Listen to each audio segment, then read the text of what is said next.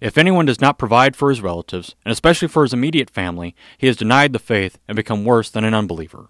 1 Timothy 5:8. What's worse than an unbeliever? A believer who doesn't provide for their family. That goes for blood family as well as spiritual family. In our rural area, many of our congregations are experiencing hard economic times. Not ready to close the doors just yet, just needing a bit more cash flow like there was 20 years ago. The problem? Apathy. People just don't care about the congregation that brought them to faith. Too many people believe that the church is only a place to get pitched, hitched, and ditched, to be baptized, to get married, and to be buried. If it's not one of those times, don't bother them with it. But what assurance do they have that the congregation will still be there for them?